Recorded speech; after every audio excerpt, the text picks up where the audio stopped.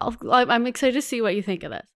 So a lot of this research was taken from Draco Malfoy's werewolf.com by Brittany I have and a Nick. feeling this is a slightly biased source. Maybe a little bit.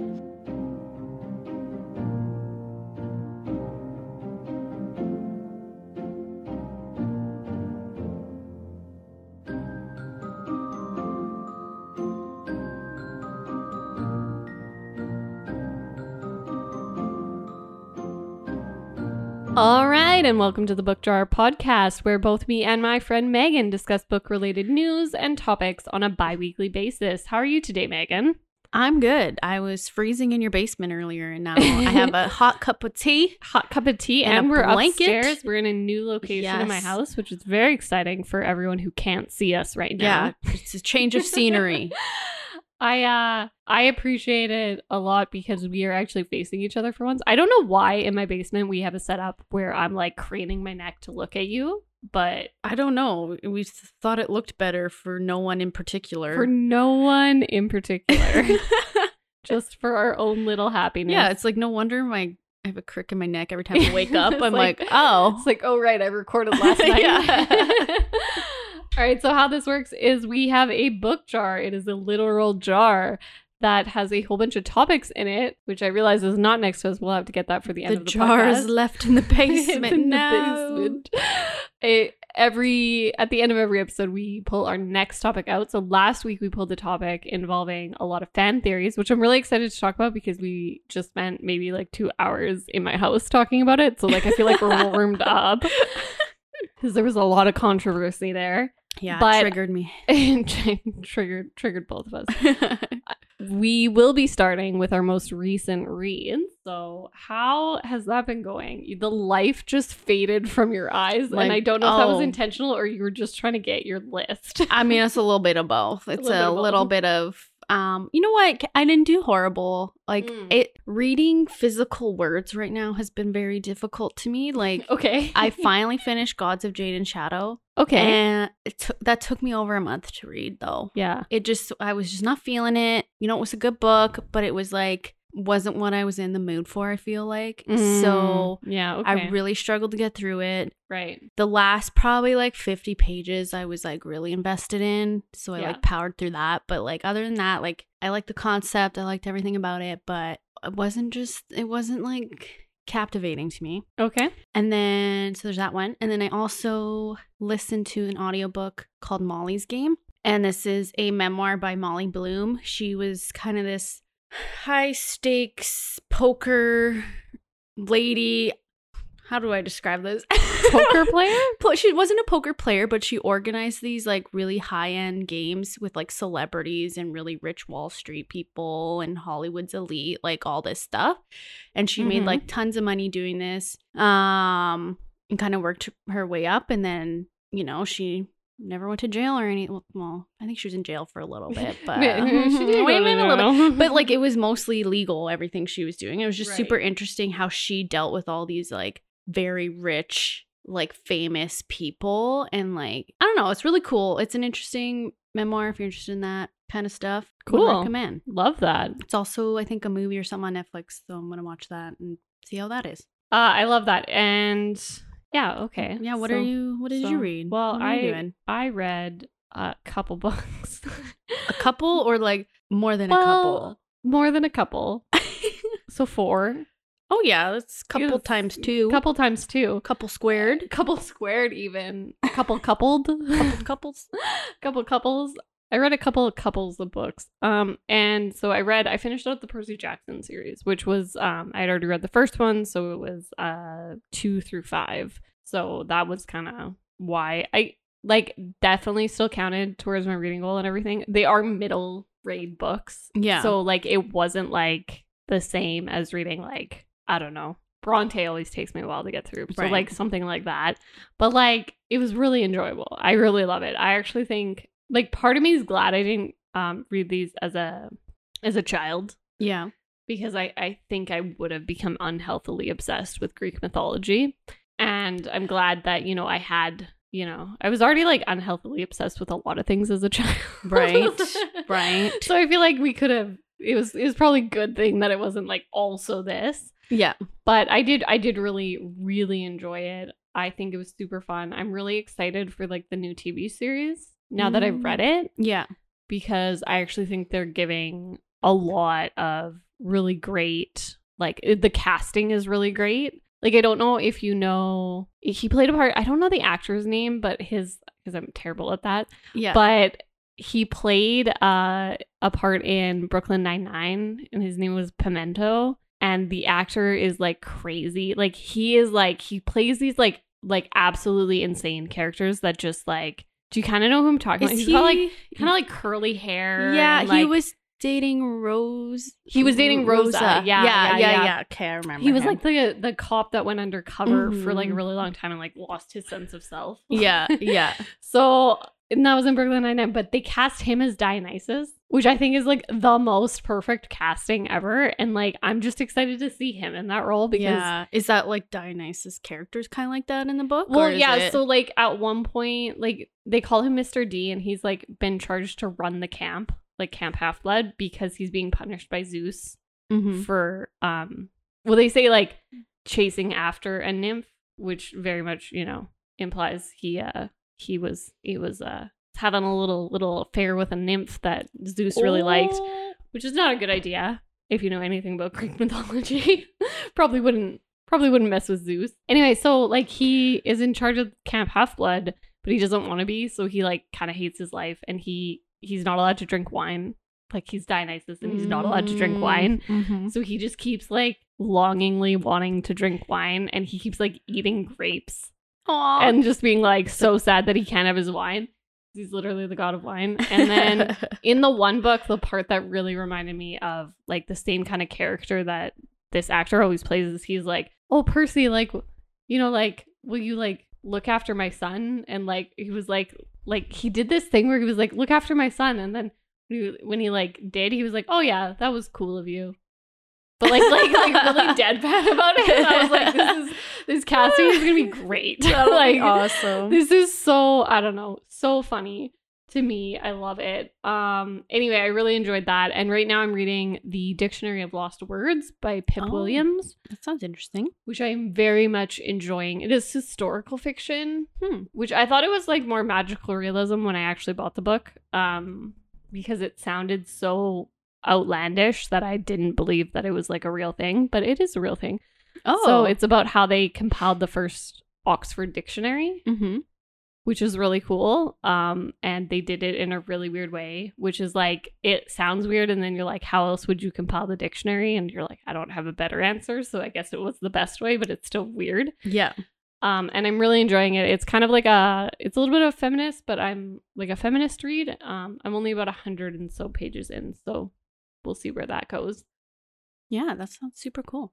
Anyway, so yeah, those are my books. It's pretty impressive, as per usual. I am on a reading little spurt right now, which is great. Are you above your goal? I'm 5 books ahead. Yeah, I was gonna say, you gotta be ahead. Yeah, I might have to adjust it. I think I'm a couple hundred pages away from my pages goal, so I think I'm just gonna up that one. Oh yeah, because like it's October and I'm already hitting it, so like let's just raise the bar. Yeah, see what else you can do. All right, let's transition over to our main event tonight, which is going to be all about fan theories. So the question last week was favorite fan theories about books.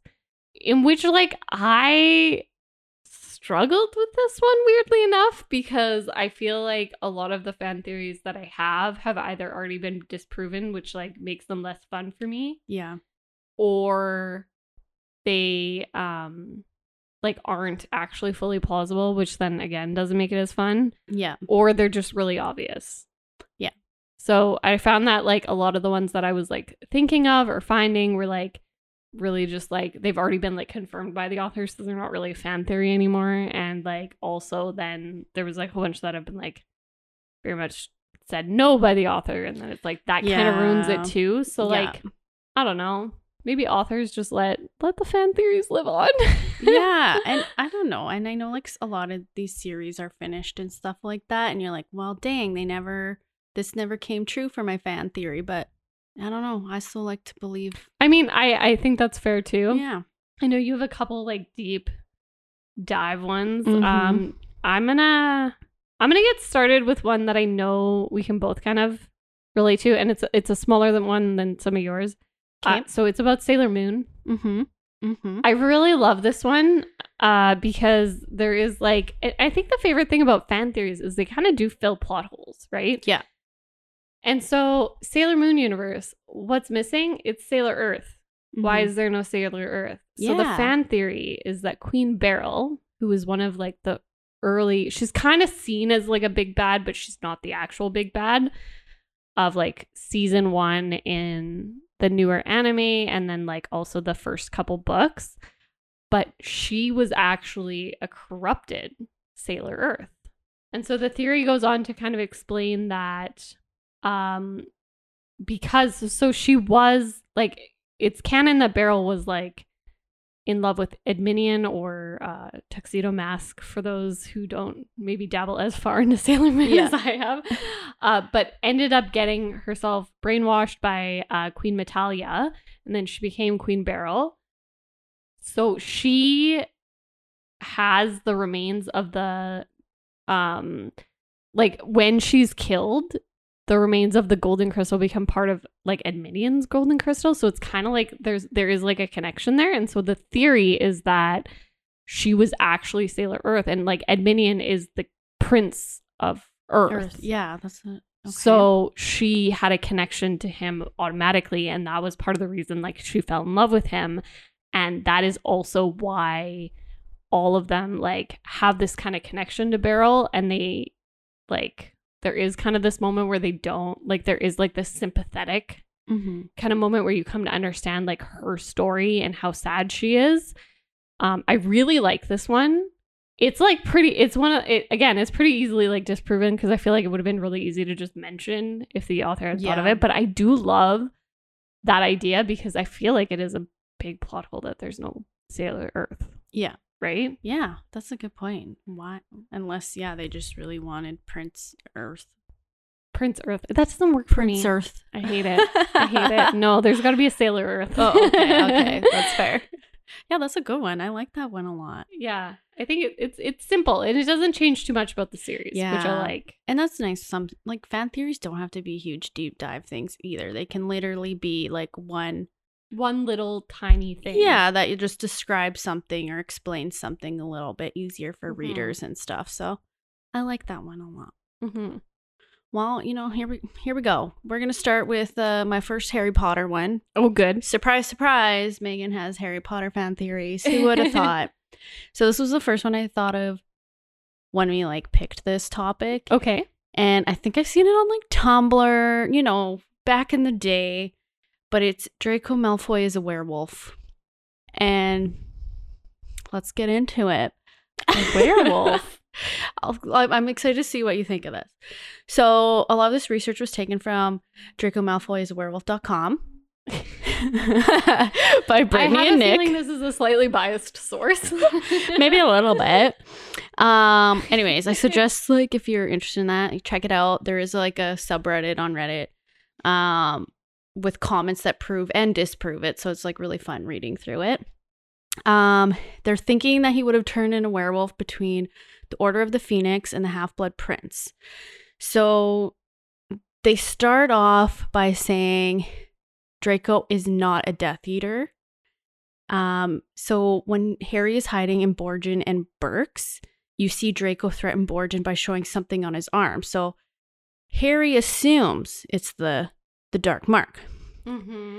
But in the books, we don't actually get to see what it looks like or anything. Like the movies is a whole other thing. So we're not even gonna. We're not going there. We're not going there, okay, guys. So, anyways, it's not revealed to readers anything like that. So by this time in the series, we kind of know Harry's like he can like jump to conclusions super easily and assume stuff super easily, and it's not like correct in any way. But then like JK does this little thing where he'll wake up in the middle of the night.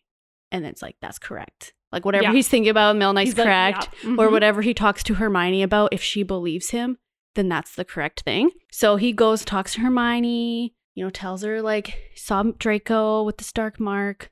believes he's like Death Eater, and she's like, no, like that's not right. That can't be. So they're like, this could be a thing. Like maybe Hermione, this is like that situation where Hermione is right and Harry's wrong. I have a feeling that scene has fueled a lot of Hermione Draco fan fiction. Probably. Because I don't remember this part, but her being like, no, that's impossible, sounds like something that someone secretly in love with the person would say. Like no. What do you mean my secret lover is a Death Eater? How dare you? So there's that. Which, I mean, that could be very loosely. Like, that one is a bit of a stretch a little bit. There's also, at the end of the 6th book, there's like a barrier at the astronomy tower. Right. And that only lets people with the dark mark go through. Mm-hmm. So they say it's written that the barrier goes up after Draco goes up the tower and then comes down when he leaves the tower. Right. That didn't come out. But like, basically, he's not actually going through the barrier. Right. Like someone is putting it up and down, so he doesn't have to have the dark mark. So that's another thing. And then he's also never really treated as a Death Eater, and there wouldn't really be a reason for Voldemort to give him the dark mark at this point in time. So then they're like, well, what could he be then? Like if he's not a Death Eater, they're thinking that he could be a werewolf because one, he's like sickly and stressed out through the whole book 6. And we are led to believe that's because of his like secret quest or whatever from Voldemort. Mm-hmm. But that could just be like leading the reader astray, basically. Right. We're introduced to Fenrir Greyback, who is the werewolf who purposely bites people's kids, like people who's messed up and like whatever to Voldemort. He like bites kids and turns them into werewolves. Right. So like, why would you introduce this topic if there wasn't more there? Yeah, like why aren't we expanding on this? So they're thinking because Lucius like mishandled Voldemort's Horcrux, like Riddle's diary, that this could be that unspeakable punishment that he got. I actually really like this one. Isn't it good? There's so much more, but there's like little things throughout that like Voldy says or does, and like if Draco is a werewolf, he's no longer considered a pure blood, so the Malfoys, instead of following Voldemort in the end, they go on their own because they're not going to be protected by Voldemort anyways. So it's super, super interesting. I actually really like that one. Yeah. See, that one was probably one of my faves, and it really makes, like, if that's true, and like this is one of the ones where the author was like, yeah, that's not true, like on her Twitter. And like, I'm sorry, but it wasn't written by anyone. So yeah, it's like, we don't care what you think. This is not your story anymore. It's not your story anymore. But it just makes it super interesting, like especially with the relationship with Snape, because Snape could give him wolfsbane to like lessen the symptoms for being a werewolf. Totally. And so that just makes it's totally viable. It's a whole thing. And like some people are thinking like maybe that was the original plan, like maybe it got cut out of book 7, or maybe it just so happened that these clues were just a coincidence. But either way, like I really like that one, that Draco I like that could one be a lot. werewolf. Like, I like that one a lot. Yeah. And like you can't look at the movies or anything like that. Like it's strictly the 7 books. Yeah. So yeah, that's okay. I know you have another Harry Potter one. Yes. That you want to talk about. So I want you to just go ahead with that one because just do it. Let's just dive right into it. So yeah, like came across this one researching Harry Potter fan theories, whatever. Right. And it's Hagrid is a Death Eater. So yeah. Okay. No, you don't like this one. I don't like this one, and I will talk about it after you kind of explain why there's belief there. I will say that somebody on Reddit, which we will link in the description of this podcast, so you can go and read it for yourself, and also to understand like where this is kind of coming from. They do have a lot of evidence. Yes. I have just like a general dispute of most of it, but I get where they're coming from when you read it. Yes. So why don't you go ahead with like some of the like bigger points ones, or like your fave ones, I guess. Yeah, that, like kind of point faves out that was like, oh, that's like this. So yeah, first of all, this document, which we'll link and everything, is a 22-page Google Doc. So that's how you know this person was serious. They're gonna die on this hill. Yeah. Is how I'm feeling. Yeah. So this is their favorite fan theory. This is their favorite fan theory for sure. And I think I included it because I'm just like appreciate the work that went into it. Like it's I insane. will say, so I disagree with the theory. Yeah. However, I do think that the work put into this is like so much fun. Like Absolutely. And if you Yeah. love the theory, like, that's fine.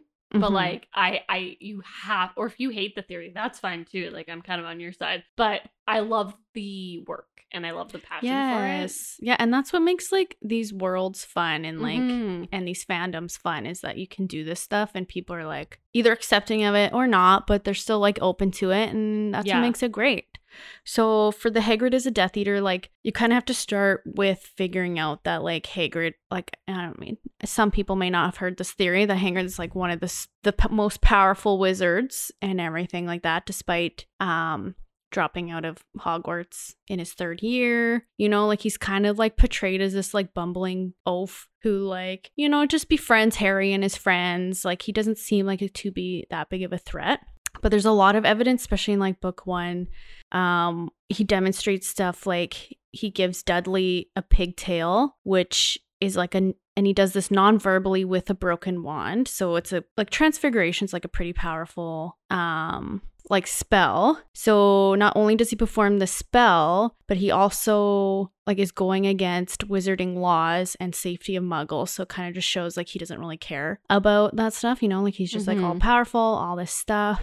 Hagrid knows about the function and effects of Horcruxes and that Voldemort used them. So there is a scene where he says, like he's kind of the first character to allude to this in the first book. And he says, some say he died codswallop, in my opinion. Don't know if he had enough human left in him to die. Right. Most of us reckon he's still out there somewhere, but lost his powers, too weak to carry on. So like it kind of like you could say like maybe he as a Death Eater, he's like aware of this, of the Horcruxes and Voldemort's plan.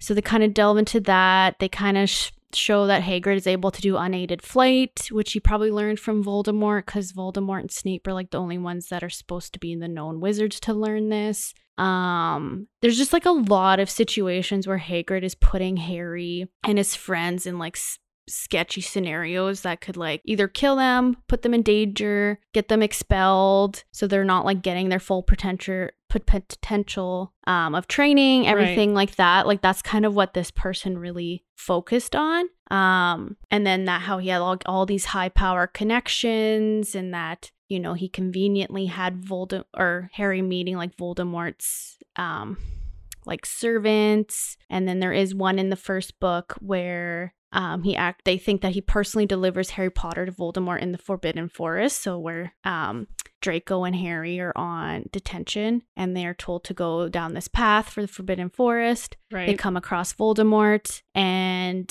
Draco runs away and Harry Potter's left there. But the only reason he's not attacked by Voldemort is because Firenze comes and basically saves him. So that's kind of like, there's a lot of evidence. I just thought it was like super interesting to be like, okay, is Hagrid actually this evil mastermind who's just trying to be friends with Harry to deliver to Voldemort in the end? Or is he just conveniently clumsy and putting Harry in like not realizing he's putting Harry in like kind of, you know, scary situations that he could be at risk. Yeah. So I think just my main issue with the theory itself, again, there's a lot of like unwittingly a lot of evidence to point that like maybe Hagrid was not so great. Yeah. But I always bought into the like Hagrid is actually like one of the most powerful wizards in the world, and because the only reason he's not like Dumbledore or Voldemort level is because he was not trained. And I think there's a lot of evidence that points to that. Oh, for sure, yeah. What I don't buy about the like him being a Death Eater thing is a lot of his actions are just seen as being really kind, caring, and protective of Harry. And I can't really untie that enough to like buy into the like, oh, he was setting him up. Even though like there are situations where I feel like it looks like he could have been. Yeah. I do think at the heart of his hearts, he's just trying his best and just failing miserably. Yeah. Oh, for sure. And I think that is part of it. But I think also like I don't buy the fact that if Harry had somebody who was close to him in that way, who was actually trying to betray him, that it wouldn't have come up. Like, it's just like Hagrid could have been like, hey, meet me here, like after Voldemort returned in the 4th book, and just like handed him over kind of thing. Yeah. Which like he totally could have. And like, you know, in the 4th book, you could argue that Hagrid like led Harry to the finals and to touch that port key to get delivered to Voldemort. And then it's just like after that around. point, like then why doesn't he do more to like betray him? Because like there's so many times where he could have just literally gotten Harry alone and then handed him to Voldemort if he was working on his side. And I think that's where it falls apart for me. I do think there's like maybe the explanation that at that point he's come to actually care for Harry, and like so like I could buy into that a little bit more. But I like, also that makes sense. But also like like Hogwarts is protected against Voldemort too, so that could have been a big thing of delivering Harry's. Like how often did Hagrid get Harry off property? You know, like I guess the detention thing in the Forbidden Forest, that was like but even, you know, if he would have sent Harry a note and been like, hey, meet me in the Forbidden Forest at midnight, like Harry would have done it. Invisibility cloak, went and met him, and then Voldemort's there and we get a really shitty ending to book 5 instead of but it would have just been a shorter series. No big deal. That? I do love the thought that went into it, and I do appreciate that. I do think there's a lot of like understatement about Hagrid's character. And I think that's also like something that's really interesting about this theory and why it works, is you can tell there's a lot more going on. Yeah, like I would honestly, it's too bad there wasn't like a spin-off or like more background into Hagrid. Like I feel like it took a long time for us to even learn anything about Hagrid. Yeah, it's true. And it's sad. He's a great character. I do appreciate the work that this person put into it though, because like you said, there is a lot of evidence. So I do really like that part of it.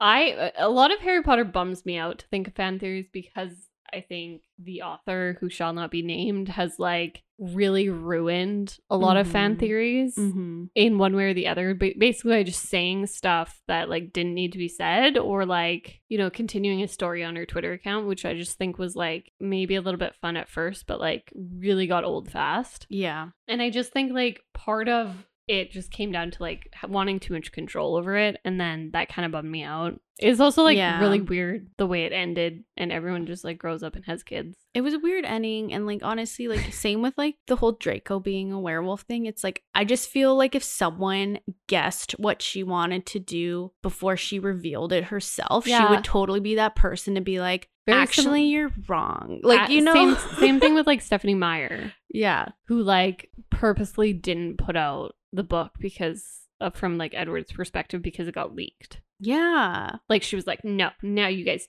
don't get it. I'm gonna like, punish you guys for being more clever than me. Exactly.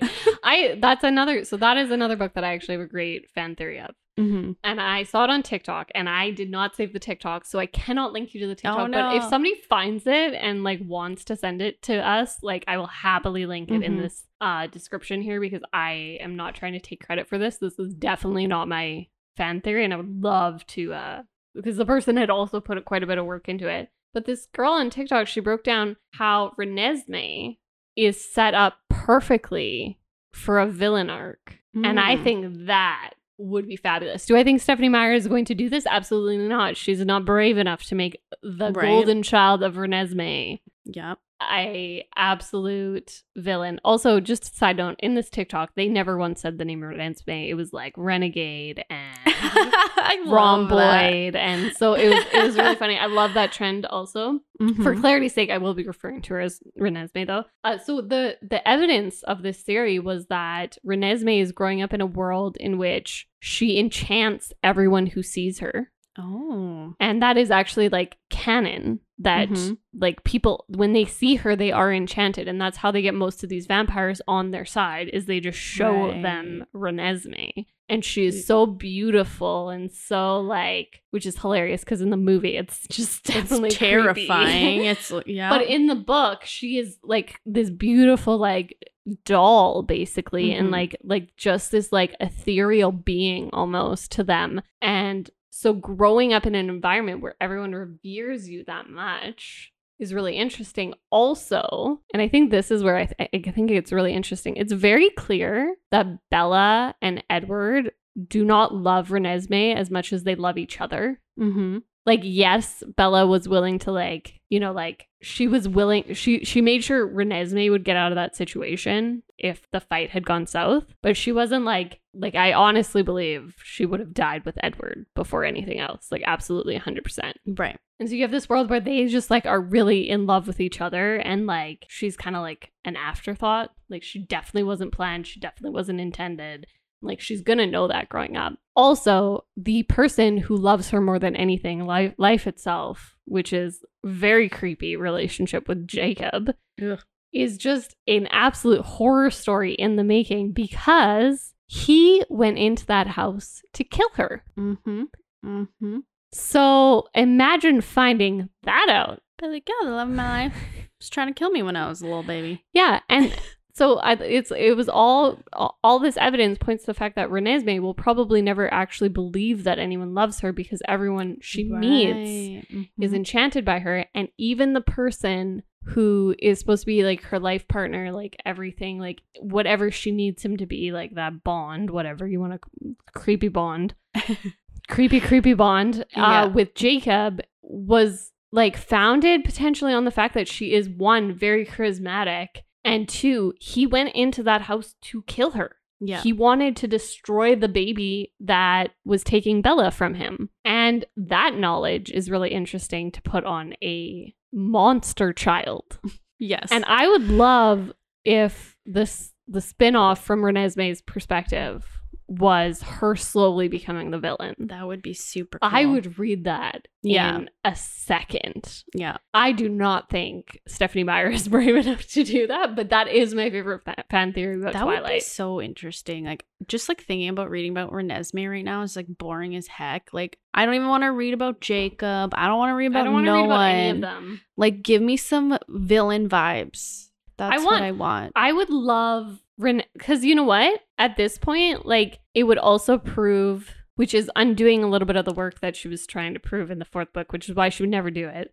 But I would love to hear that they were wrong. Yeah. And that the Volturi were right. Ooh, that'd be super right? They wanted to destroy that child because the child was dangerous. And it would be kind of interesting if the child was in fact dangerous. Yeah, like they're not wrong. Yeah. They're not wrong. That would be really And I mean, she could still have like redemption arcs and stuff. Like, I'm fine with that. But like, if she was the villain for a second, I'd be on board.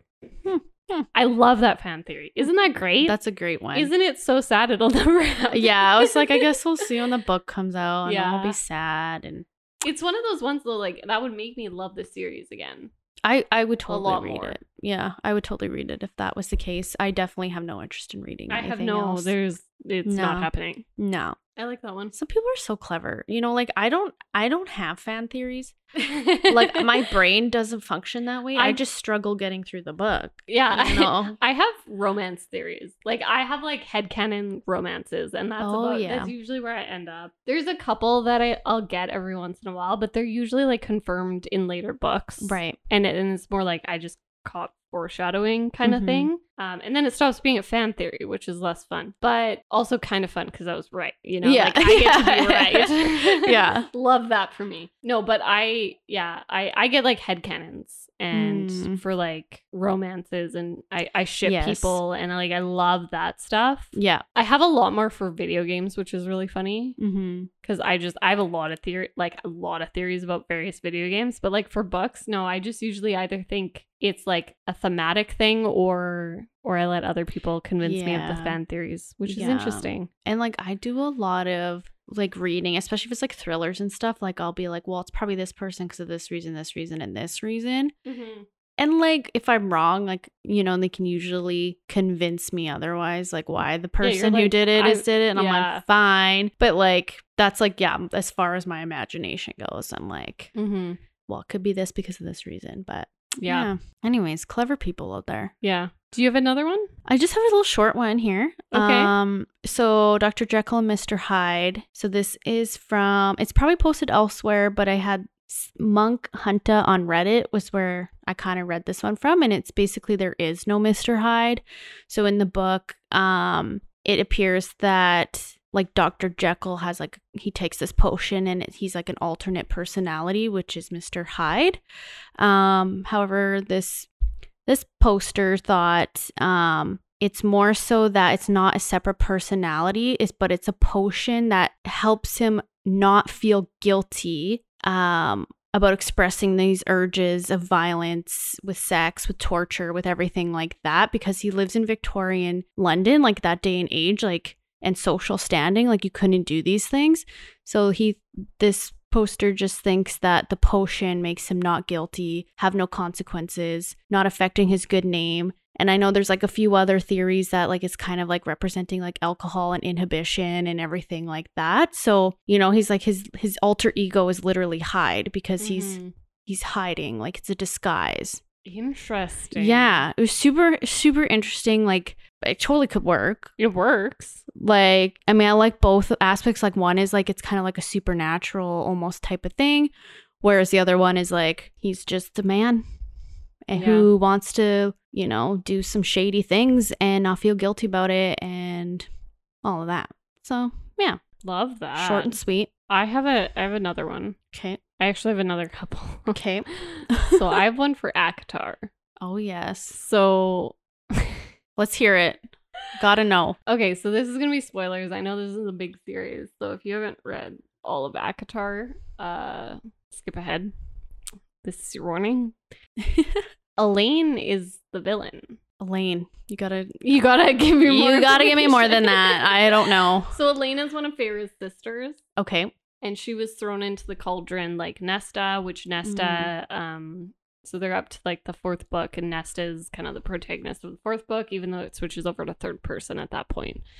So Elaine is an interesting character because she's really boring.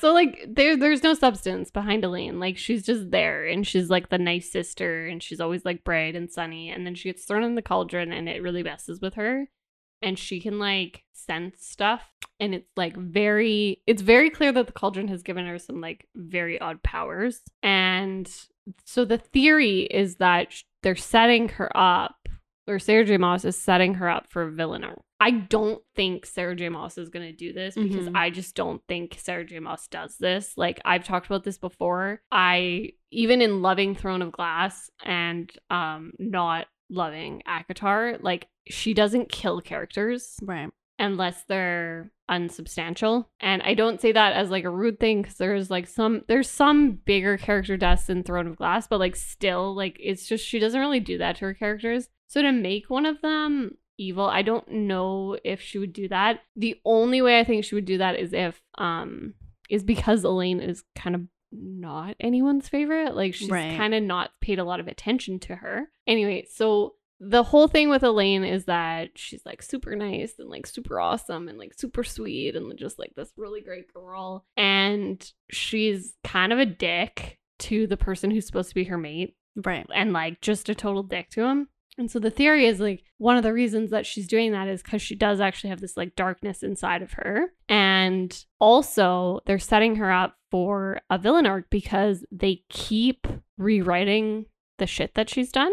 Oh. Which I kind of wrote off as a little bit of like Sarah J. Maas inconsistencies. It would be really cool if it wasn't, though. Like, I would really like that, because she is basically like, she kills like kind of the big bad at the end of the trilogy by sticking a knife in his neck. And then it's like very clear that like Nesta like finishes the kill. And then in the future books, they just talk about how Nesta killed him. Oh. And they like take away all of the fact that Elaine was like the first one and he was going to die anyway. And then like Nestor just kind of came and finished the job, sort of thing. Yeah. And they like kind of like the characters are retconning it, being like, oh, Nesta killed him. Like, Nesta killed him. And the theory comes from the fact that she's just slowly kind of fading away from this group and making it very easy for other people to come in.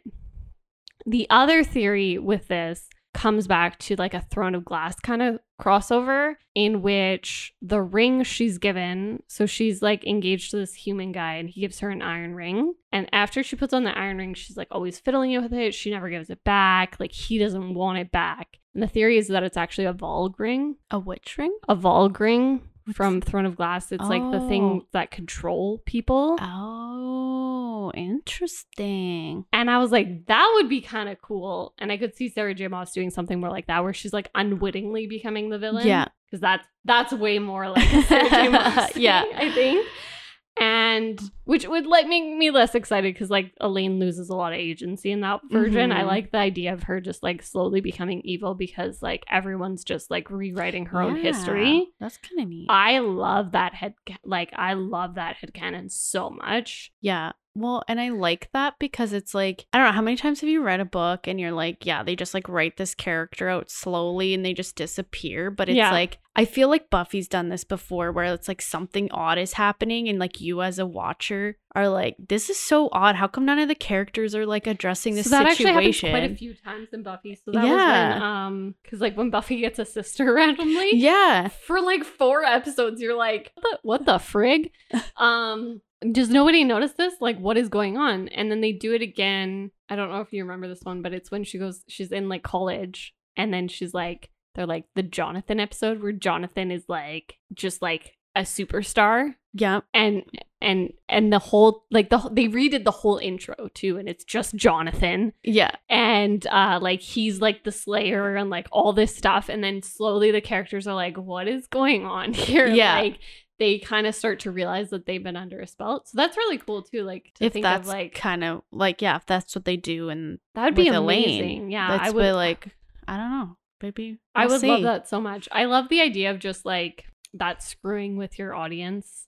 Yeah. In a sense that they kind of know more than the characters. Mm-hmm. Like at some point they are like, wait, but like you're lying. So it'd be interesting. Like where's Elaine? What's going on there? Yeah. And I don't know if this is like some of this is coming from Crescent City, which I have not read yet. Mm-hmm. But anyway, interesting. It could be interesting. Yes. I hope it's interesting, and I hope it's not just like Elaine is also just like fading into the background, like in a boring way.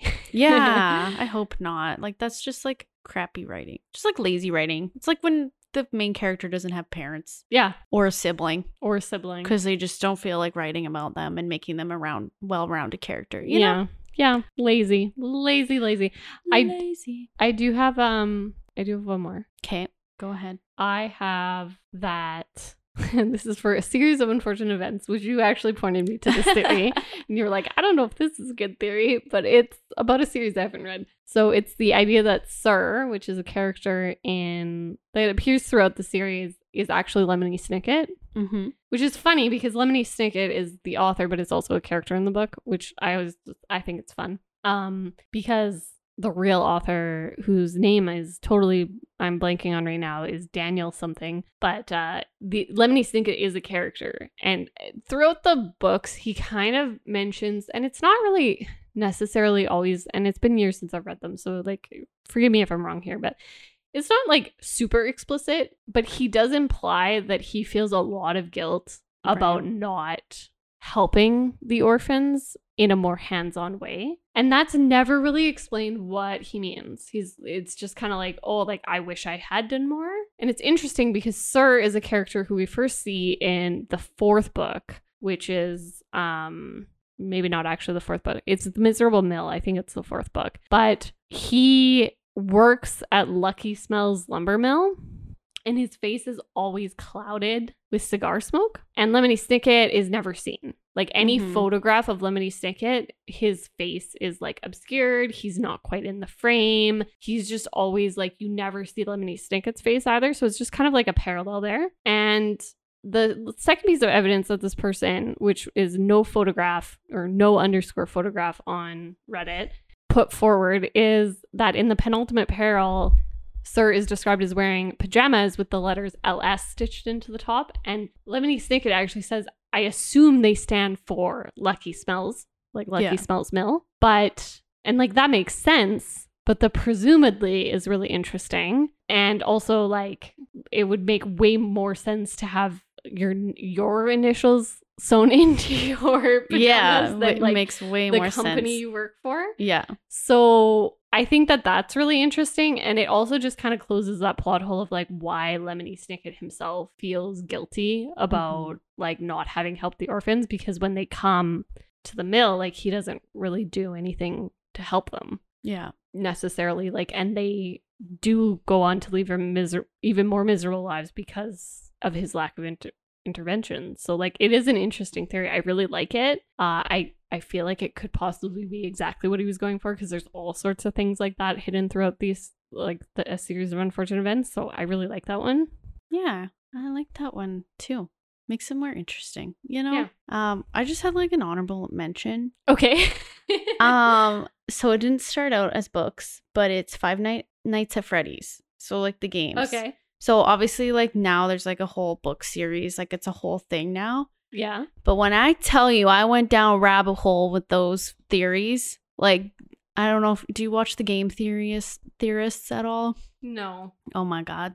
I can't. He has like a huge video YouTube series on Five Nights at Freddy's, and now that there's books out, like there's just so much going on. There's so much lore. Like it's absolutely insane. So that's something you're interested in. Like I never played the games. I have no interest in it. They're terrifying, but I will watch a fan theory video on Five Nights at Freddy's. I love that. I find like, video games I find have a lot better fan theories. So like I'm just gonna mention my honorable mention one. Yeah. Because I want to. Which is Dragon Age 2, in which it was a rushed game. Mm-hmm. So they reused a lot of the same like areas in the game, but the entire game is told from one of the characters' perspective. His name is Varric, and he's like telling someone else the story of what happened in Kirkwall in Dragon Age 2. And my favorite, and I know it's not real, but it does explain why, like a canon way to explain why there was so many reused like areas, is that Varric, while telling the story, just got bored. Oh. So he was just like, or he couldn't remember the actual cave they went through. So it was just like he was describing the same cave over and over and over again. And I love that one because it's like, they were rushed through production. So like that's the real reason. But it's like a nice way to make it not feel awful when you're playing the game and being like, I'm going through the exact same cave again. Yeah. It's like, no, it's because Varric's telling the story. So he was too lazy to like invent a new cave. That's funny. I like that. I like that one. Yeah. All right. Do you have any other honorable mentions or any ones you want to mention? No, that's about it. I think I got the main ones out. All right. Crazy. Well, I think we need to draw our next topic. Yes. Okay. So we have... Oh my gosh, I'm going to drop the jar. Don't break our jar. Our $3 jar from Dollarama. No. Tragedy. So book you wish you could read for the first time again. And this is from Mike. Ooh.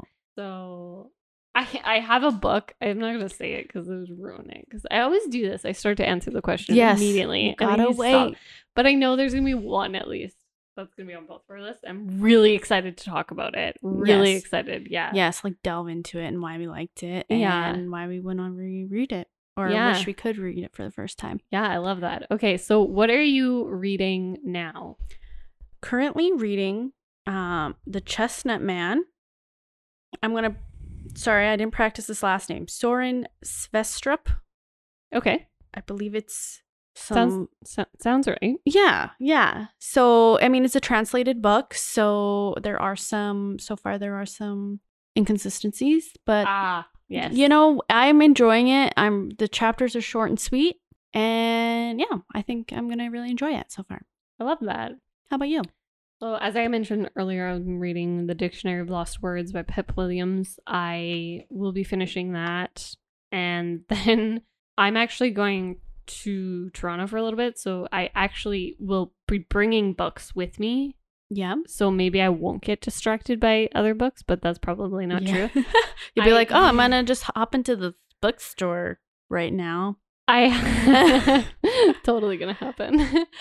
I'm bringing my Anne Bronte book that I've had on my TBR for way too long with me, so hopefully I actually get through that one. And then I think I'm going to be bringing the Leviathan with me. What's that one? It's a very sci-fi book that I have a beautiful copy of that has pink pages. Oh, yes, I've seen it. I can't actually quite recall the author in this moment, but I am looking forward to hopefully reading that. And then I gotta figure out what other books I'm bringing with me, and then hopefully I get through them. But aren't you worried your luggage is gonna be too heavy? Or no, I always leave room for books. Yeah, you're like 10 pounds of clothes, 40 pounds of 40 books. pounds of books. I actually usually put them in like my backpack. Oh yes, that's a good and idea. then I just die a little bit inside as I walk around the airport because it's like so heavy. But you know, it's okay. It's okay. It's We okay. figure it out. Yeah, it's what's important to you. It's what's important, and also, you know, I gotta bring books. So that's my plan, and we'll see. I'll probably come back and be like, I didn't read any of those. I took them with me, and I didn't even read them because that sounds like me. Yes. So yeah, do you have any kind of final thoughts to add in there? No, I don't. Do you? I do actually. So in the description, you will find a link to a Discord channel that we've started. So it's mostly aimed at, or not mostly, but it is aimed at, this is going to be how we're running our book club, which is called the 2 a.m. book club. Very excited about it. Our first book is going to be We Were Liars by E. Lockhart. However, we do have a lot of other like channels in there just to talk about books in general, book news, adaptations, what you're currently reading, get book recommendations from people. So if anyone's interested in joining, you do not have to participate in the book club part, although you are more than welcome to as well. But you can just kind of like hang out with a whole bunch of people who really like books, which is always fun. So if you're interested in that, check that out in our description. If you're not interested in that, but you want more content from us, or if you are interested in that and want more content from us, because why not both? Go check us out on Instagram. We are at the Book Jar Pod on there. If you have a question also that you would like us to talk about on the podcast for an hour, send it to us through some DMs and we will add it to the jar. And other than that, that's about all I had to say. Any last thoughts, Megan? Nothing. My brain has nothing. Brain empty, which is great because we're going to fill it with the words that we read. Okay, perfect. Thank you so much for listening. And I don't know, go read a book. Go read a book or 2 or 5. Or 5. Why not? Why not? All right. Bye. Bye.